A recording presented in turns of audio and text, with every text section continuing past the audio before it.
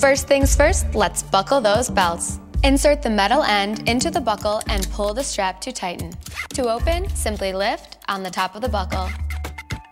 And remember, seatbelts should be fastened whenever you're seated, just in case of unexpected turbulence. To get us on our way, make sure your seat is up, all electronic devices are put away, and your tray table is stowed. If you have a carry-on, push it all the way under the seat in front of you. If it won't fit, place it in the overhead bin. If you have a handheld device, please switch it to airplane mode now. You'll find our full electronic device. Couple of things. First of all, I've never, ever seen a flight that had that much leg room. Ever. Second, as I welcome you to week 2 of this series called Airplane Mode, I want us to recognize a guy who it required an airplane for him to get here. And with all this Togo talk, it is only appropriate that our great friend Kofi is here. Kofi, would you stand? We want to welcome you this morning, man.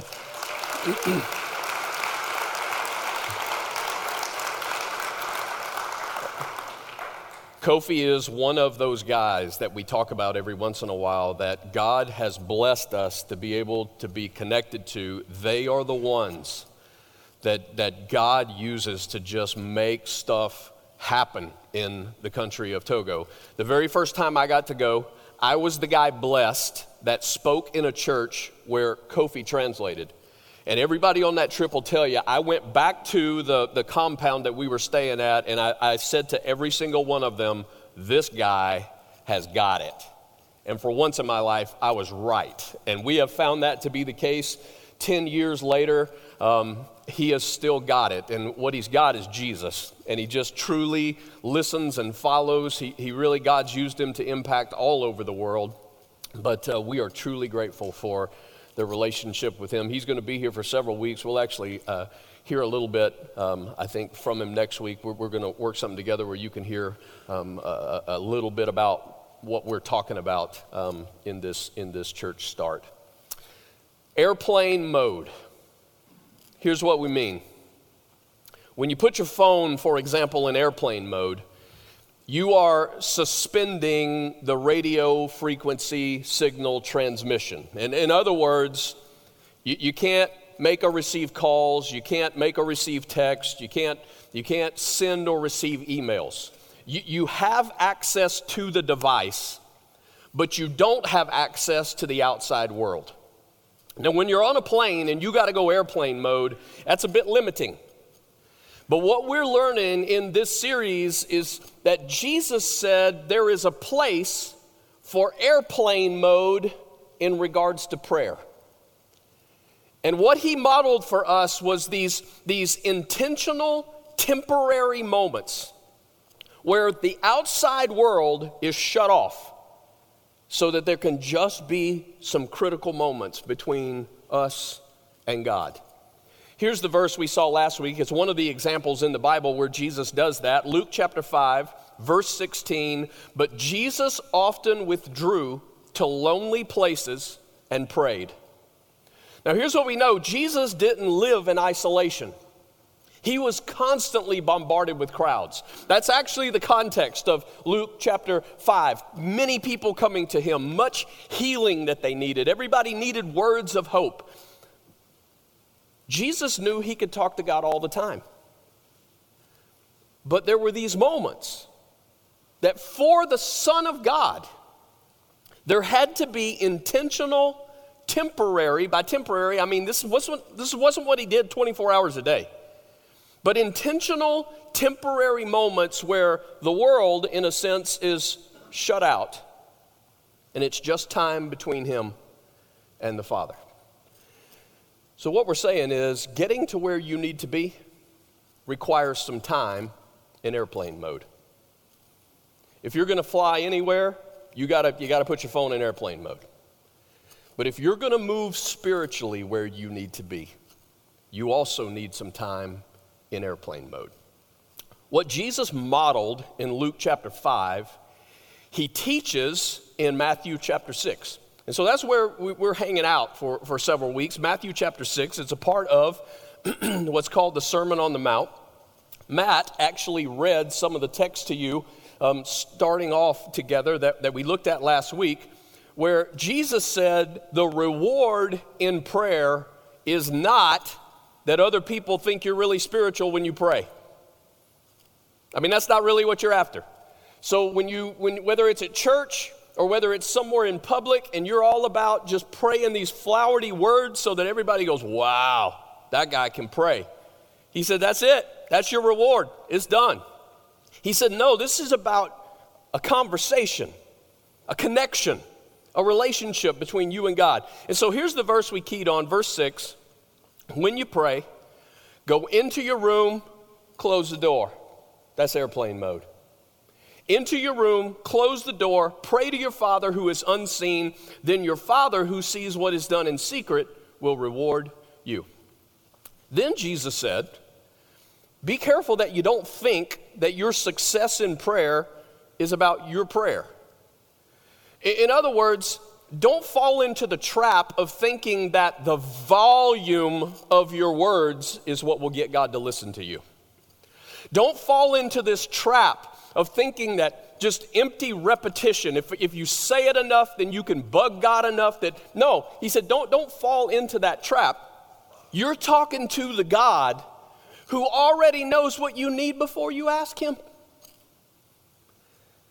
So success in prayer is really dependent on the one on the other end of the line, God. And then in verse 9, he says, this then is how you should pray. And we're going to look at a couple of verses of what is usually referred to as the Lord's Prayer. We're just going to do a couple of verses this week. We'll get some more next week. The Lord's Prayer.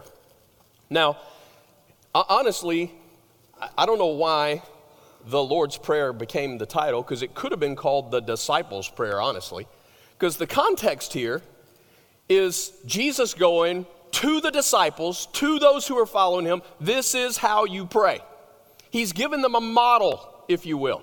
And he's really, really, really clear that this prayer is not some tool that he's giving us to just use, that if we pray it enough, if we repeat it enough, if we just go over it, that somehow this is like some magical, incantation that makes everything happen. He's saying, let me teach you how significant this conversation, this connection is between you and God. Let me teach you some things about prayer. So here's what we learn. This then is how you should pray. Our Father in heaven. Here's what Jesus said. You understand that prayer is acknowledging God as our dad. Prayer is acknowledging God as our dad, our Father in heaven. I love it when my kids acknowledge me as their dad. I do. I love it. I love it when it happens from my 8-year-old, right? And he just comes running in sometimes and just tries to bowl me over, right? Wrap around and hug. I love that when he calls me dad. And I love hearing it from my 20-year-old and my 23-year-old who's old enough to now be a parent herself. But to still be called dad, I love that. And I don't know, maybe that's a part of that whole in the image of God of what we get to recognize and experience. But how cool is it that God says, this is how I want you to see me. I'm your father. I'm your dad. And he refers, the line is our Father. If that would have been written in a Western setting, we would have probably said my Father. That's how most of us would write it. And I'll touch on that a little later. But you're dealing with an Eastern setting here, and an Eastern understanding. It is our Father. And I'm just going to start here. Is that something that you can really pray? You say, what do you mean? I'm not asking you if you can say the words. I know you can say the words. I'm asking you this morning, is he really your Father? Can you pray, Our Father in heaven?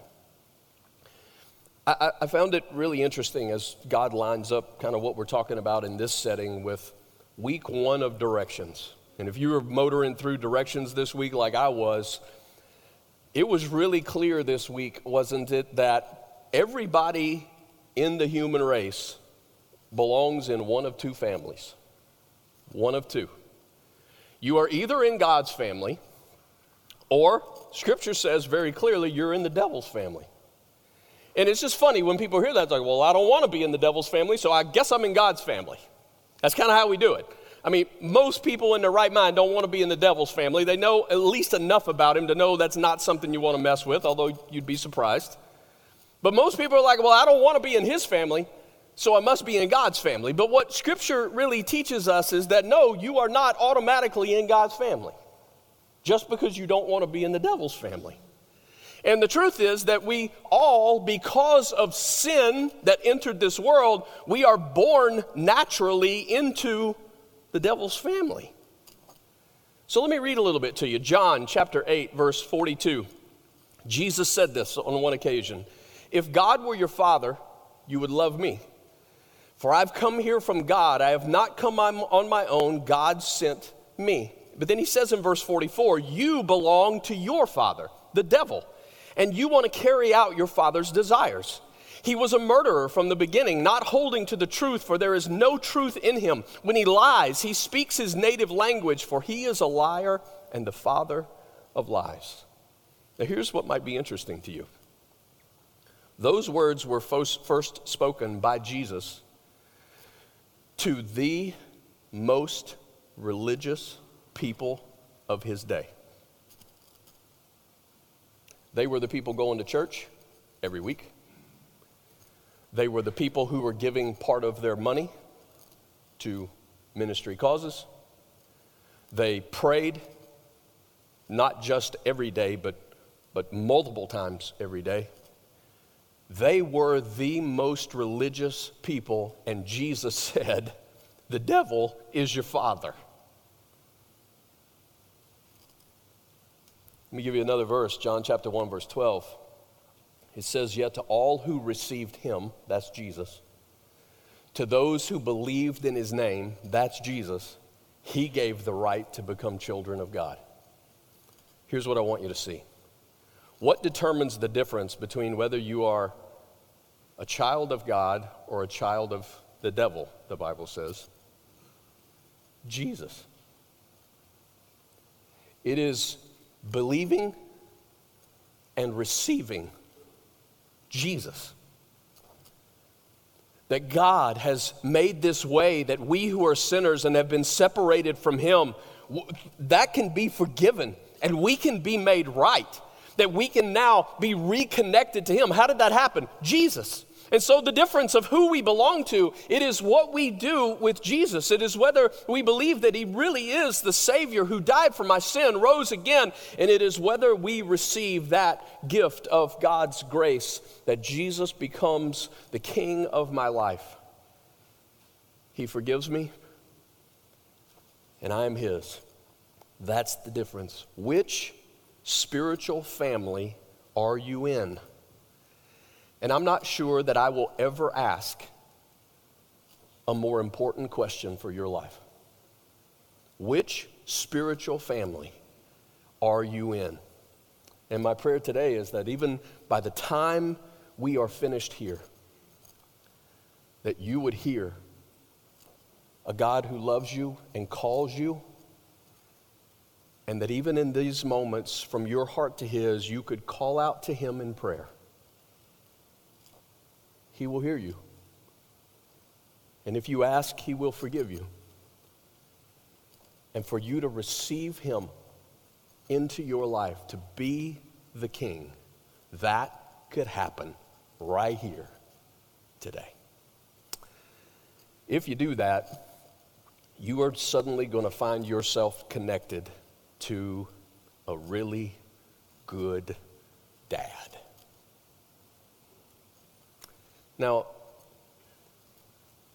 what makes a good dad? I mean, for you, it's like, what makes a good dad? How would you describe a good dad? And I know, I wish this wasn't the case, but the immediate response that I would get back from some would be, not too sure, because mine wasn't that great. Not too sure, because I didn't even have really a dad in my life. And I wish that wasn't the case, but in this messed up world, man, that's the picture in too many families. That there are just too many pictures where dad was not present, or in some cases they wish he wasn't present because being present was actually an evil that seemed worse than if he would just be gone. That is just too many stories. And I would say then, okay then, pick one that you think's good. I hate that it wasn't yours. But pick one that you would say that this is a good dad. What does he look like? Does he love? Yeah. Does he care? Yeah. Is he firm? Yes. But is he gentle? Yes. Is he approachable? Yes. Does he provide? Yes. Does he truly care about helping you with direction? Yes. When you know what a good dad looks like. And the point I want us to settle in is just the first few words that Jesus gives us. God, your Father, your dad is perfect in all those attributes and in many more. He is perfect in every way. He is the kind of dad that knows what you need even before you ask him. If you were walking through directions with us this week, we had a memory verse, right? It's Matthew chapter 7, verse 11. It goes like this: if you then, though you are evil. Anybody just paused there a couple of times this week and I'm going, did we have to say it that way? Couldn't we have said, if you, though you are like a little messed up sometimes? I mean, that sounds better. You, even though you are not as holy as God, right? No, you, right? If you then, though you are evil, know how to give good gifts to your children, then how much more will your heavenly Father give good gifts to those who ask him? It's because he's good. He's good in every way. I love this verse out of Proverbs chapter 3, verse 12. Because the Lord disciplines those he loves, as a father the son he delights in. Here are the words that stand out to me.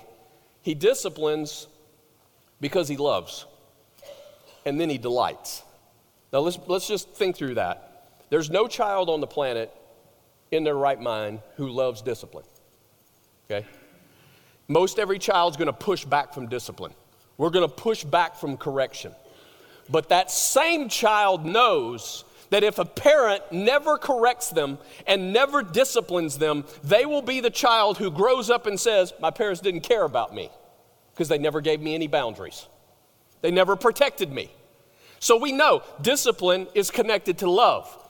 But come on, delight. Anybody wake up this morning thinking, I am going to gather with the people of God because God delights in us? I'm going to say most days, I don't think we think about God delighting in us. And maybe parts of it because we don't see ourselves very delightful. There's some stuff that happened today that wasn't very delightful. I did some things that weren't very delightful. I am not delighted with myself. Why in the world would God be delighted with us? I'm telling you, Scripture says that your good Heavenly Father delights in you. Isn't it weird that we don't think God would do that in our case? But come on, as parents, as moms and dads, we really, there are moments you delight in your kids. I get it. There could be some moments every week when delight ain't the word, right? But there are a lot of moments that you just delight in your kids or your grandkids. How could you not delight in that.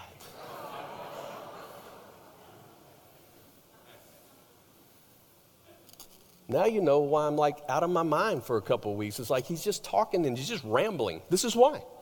This is why. How delightful, right? That's Sylvie, by the way. That's Sylvie. She has entered the premises. She is in the world and in the house. And as a granddad, I am delighted. I can tell you there is a dad who delights in her. There is a granddad who delights in her. There is a great-granddad who delights in her. There's an uncle that delights in her. We kind of get to hang out together now.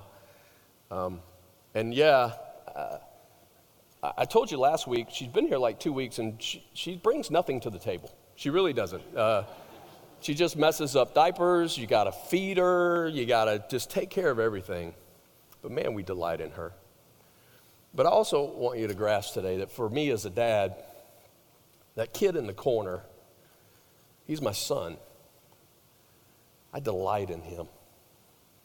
Now, most of the time, he looks more like this. He really is, and it's part of why I delight in him so much. The other day, we were sitting in that same chair, but Sylvie was not there, so it was just me and him, and he's sitting in my lap, and I can't remember if we were like on a game on the iPad or what we were doing, and all of a sudden, he just this is what he does. He'll pause, he looks me in the eye, and he goes, nostril. Isn't that a funny word? And we just lost it. And he starts laughing about the word nostril, which makes me start laughing. And we got to this gut level laugh in the chair over the word nostril. It's like he has so much fun. There is so much joy. I just delight in him. God delights in you. And come on, he doesn't need you for anything. He doesn't need you to pull off the plan that he's got. He can do that without you. He doesn't need us. He delights in us. He loves us. He is the perfect dad. Watch where he goes from here. Jesus says back in verse 9, "Our Father in heaven, hallowed be your name." Here's the second thing Jesus said. You understand, you are acknowledging your dad's reputation. So when you pray, you're acknowledging that God is your dad, but this is also about acknowledging our dad's reputation. If you're in a group of people and the conversation suddenly swings toward God, there's an interesting vibe that can happen in the group because he does have a reputation. Hallowed be your name is the line. What is that word? We don't really use the word hallowed on a daily basis most of the time. It means holy. It means clean. It means undefiled. It means good. It means perfect. It means completely set apart. Hallowed is his name. Our great dad has a great reputation. For example, Psalm 111, verse 9. He provided redemption for his people. He ordained his covenant forever. Holy and awesome is his name. So when you and I were held captive in the family of an enemy, our Father made a way to adopt us into his. And the psalmist is just saying, come on, holy and awesome is his name. A dad who would do that for you, a dad who would go that far, a dad against whom you actually sinned, would be the dad who would go the distance to do what was necessary to buy you back. And it was by a covenant. Thank goodness not a contract. You hear me say this often. A contract is I'll do what I'll do this part, you do that part, and as long as we both keep the ends of the contract, then we're good. No, covenant was the bond. You've heard me say it. Not broken. God, he's not going to go back on his word. A covenant God, holy and awesome is his name. Philippians chapter 2 in the New Testament tells us about his name. Verse 9, therefore, God exalted him to the highest place and gave him the name that is above every name, that at the name of Jesus, one day, everybody's going to take a knee. At the name of Jesus, one day, everybody's going to take a knee. In heaven and on earth and under the earth, and every tongue acknowledge that Jesus Christ is Lord to the glory of God the Father. Let me give you one more place. Leviticus chapter 22. Leviticus chapter 22 verse 31 says, keep my commands and follow them. I am the Lord. Do not profane my holy name, for I must be acknowledged as holy by the Israelites. I am the Lord who made you holy and who brought you out of Egypt to be your God. I am the Lord. Here's what he told those Israelites a long time ago. Make sure by your actions that the family name doesn't take a hit. Make sure by your actions that the family name doesn't take a hit. And God says, holy and awesome is his name. And now through Jesus' sacrifice, the blood that he shed, a cross and a resurrection, he has now made you holy. Not of your own doing, by his grace, the power of his Spirit that lives within you. And he's saying, make sure by your actions that the family name doesn't take a hit. Lean into me. Lean into me.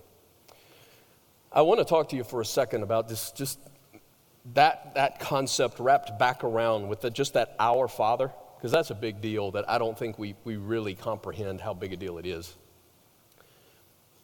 With our opportunity to travel east, so in an Asian mindset, it is part of what we see in Taiwan and in China and beyond.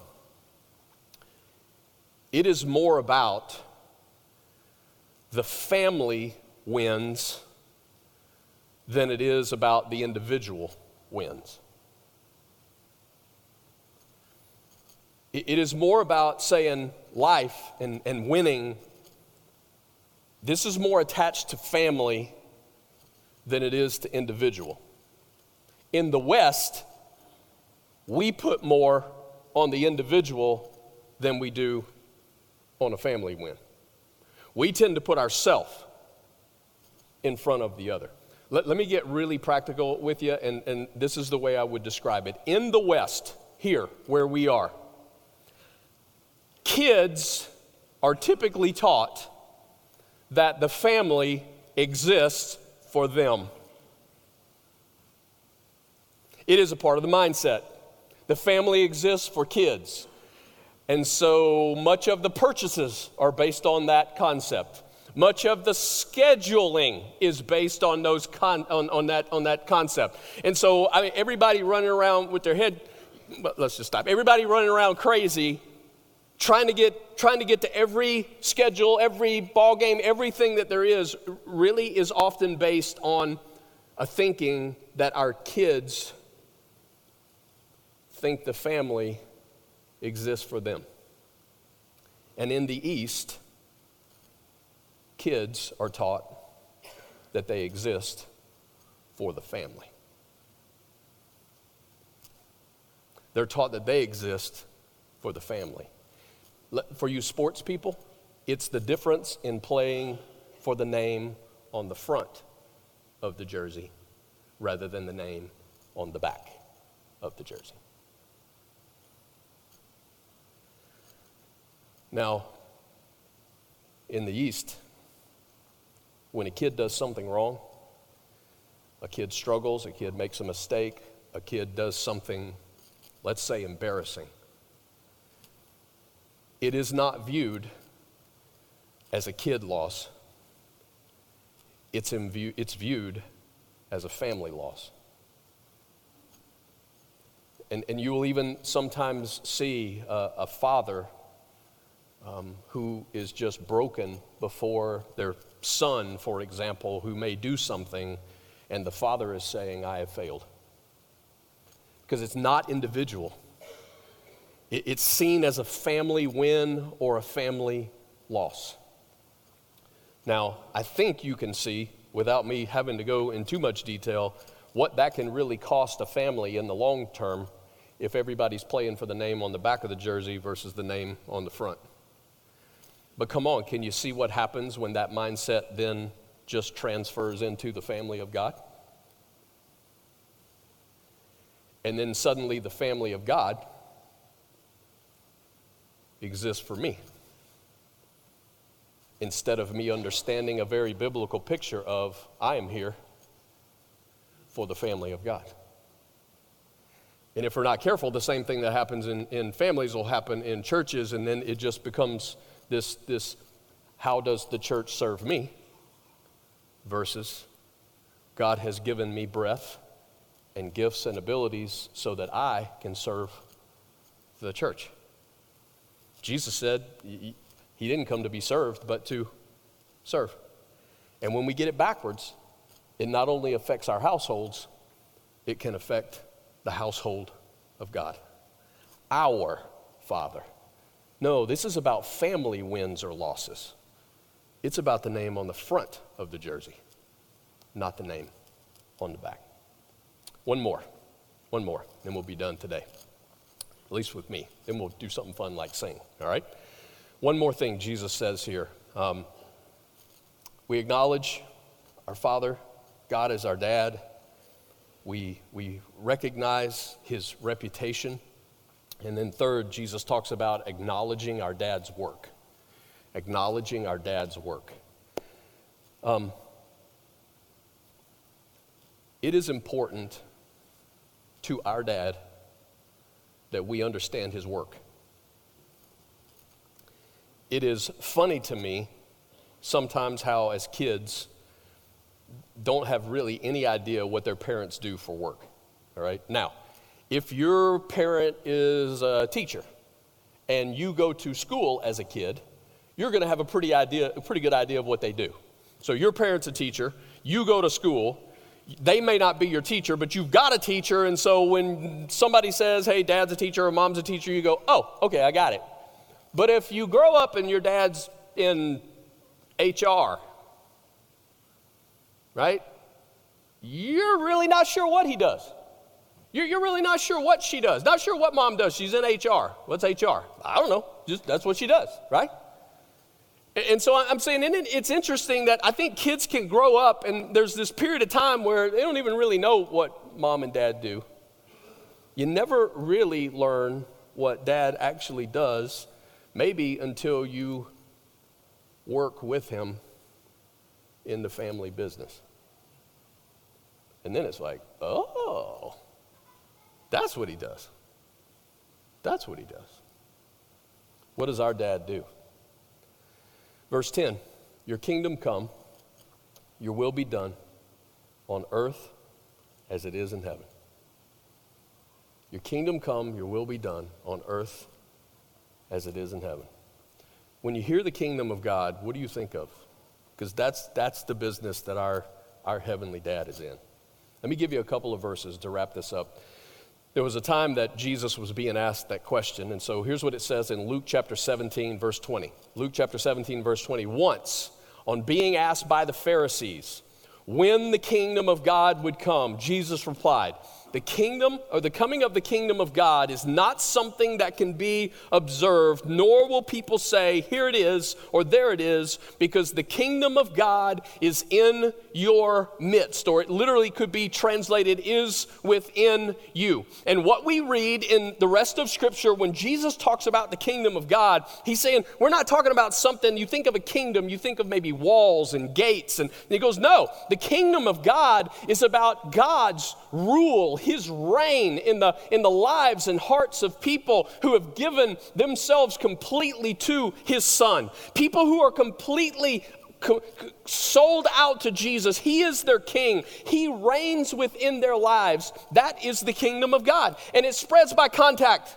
It does. So when a person who knows Jesus shares the truth about Jesus with someone else, boom, the kingdom hops. He hops, and now suddenly he lives within another, and then he lives within another, and then you spread the good news of Jesus, and every time a heart is then given to him, they believe and receive, the kingdom grows. But there's coming a day. Revelation chapter 11, verse 15.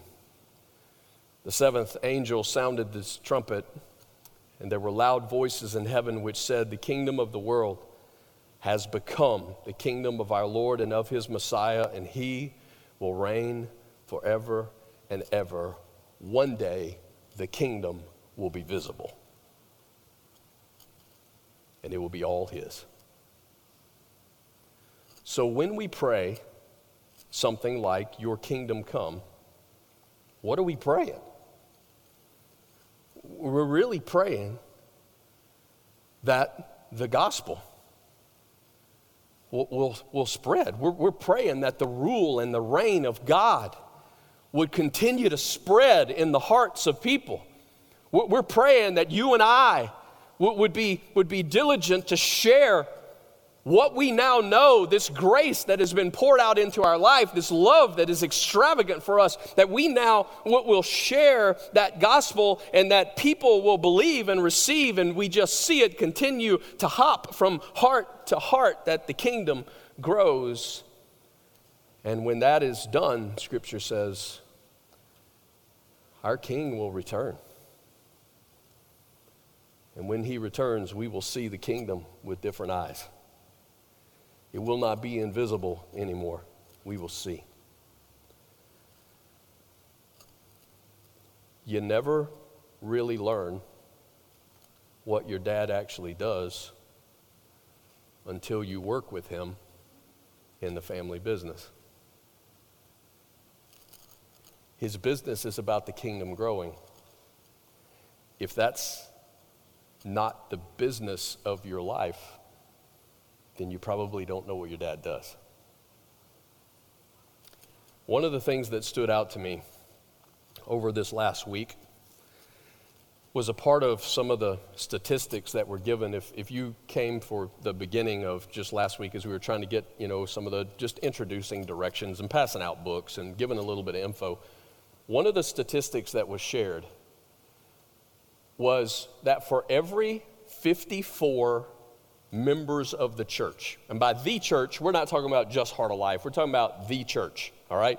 For every 54 people who claim to belong to the church, one will lead someone to Jesus this year. One. For every 54 people who claim God as their father, claim to be a part of his family, out of every 54 people, one will lead somebody to Jesus this year. That's the numbers. No, we're not making that up. Now, another way to say that is, if you live 54 years and you're a typical part of that process, that means in 54 years you will lead one person to Jesus. One. And then count the fact that for many people, that might be their own child. It might be their own child.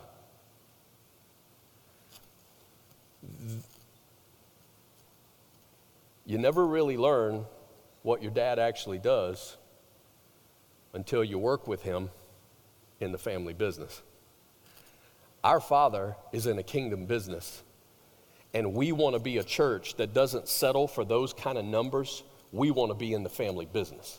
We want to be in the kingdom business. We don't want to see 1 out of every 54 people share Jesus with somebody, right, every year. We want to see everybody equipped, and that's why we're doing directions. That's why to walk through this tool that we've been given to understand who God is and what we've been called to and how we are able to answer questions in people's lives, and as they inquire about who he is, this is the kind of foundation that we want to have. Let me tell you about a couple of opportunities, and I really will be quiet this time. One opportunity, a couple of weeks from now, first Sunday in October. They're going to have a breakfast right here. The breakfast is not really to feed Heart of Life Church.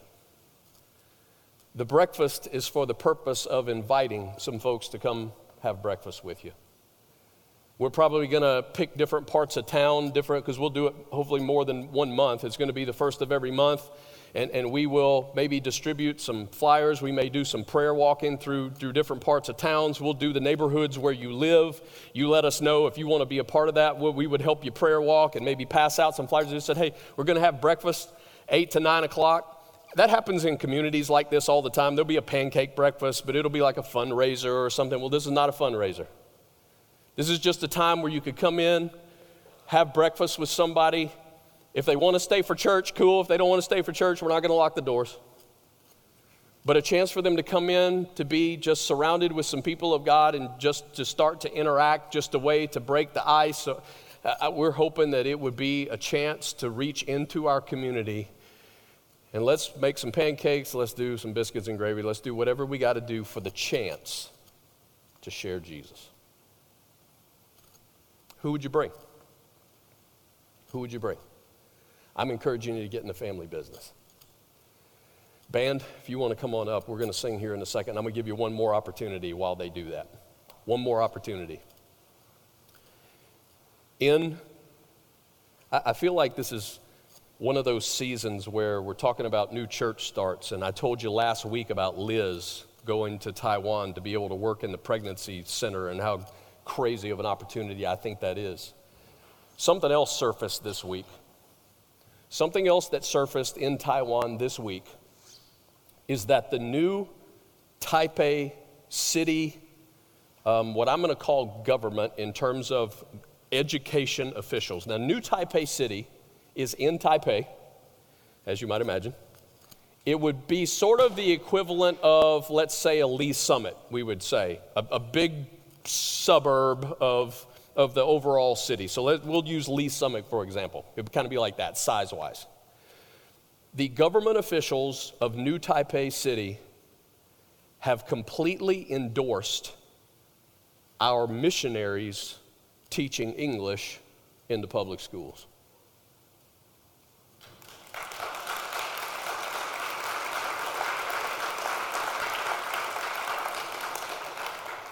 That would be like Lee Summit, government officials saying, we are endorsing you to come teach in our public schools about Jesus. Use English to do it.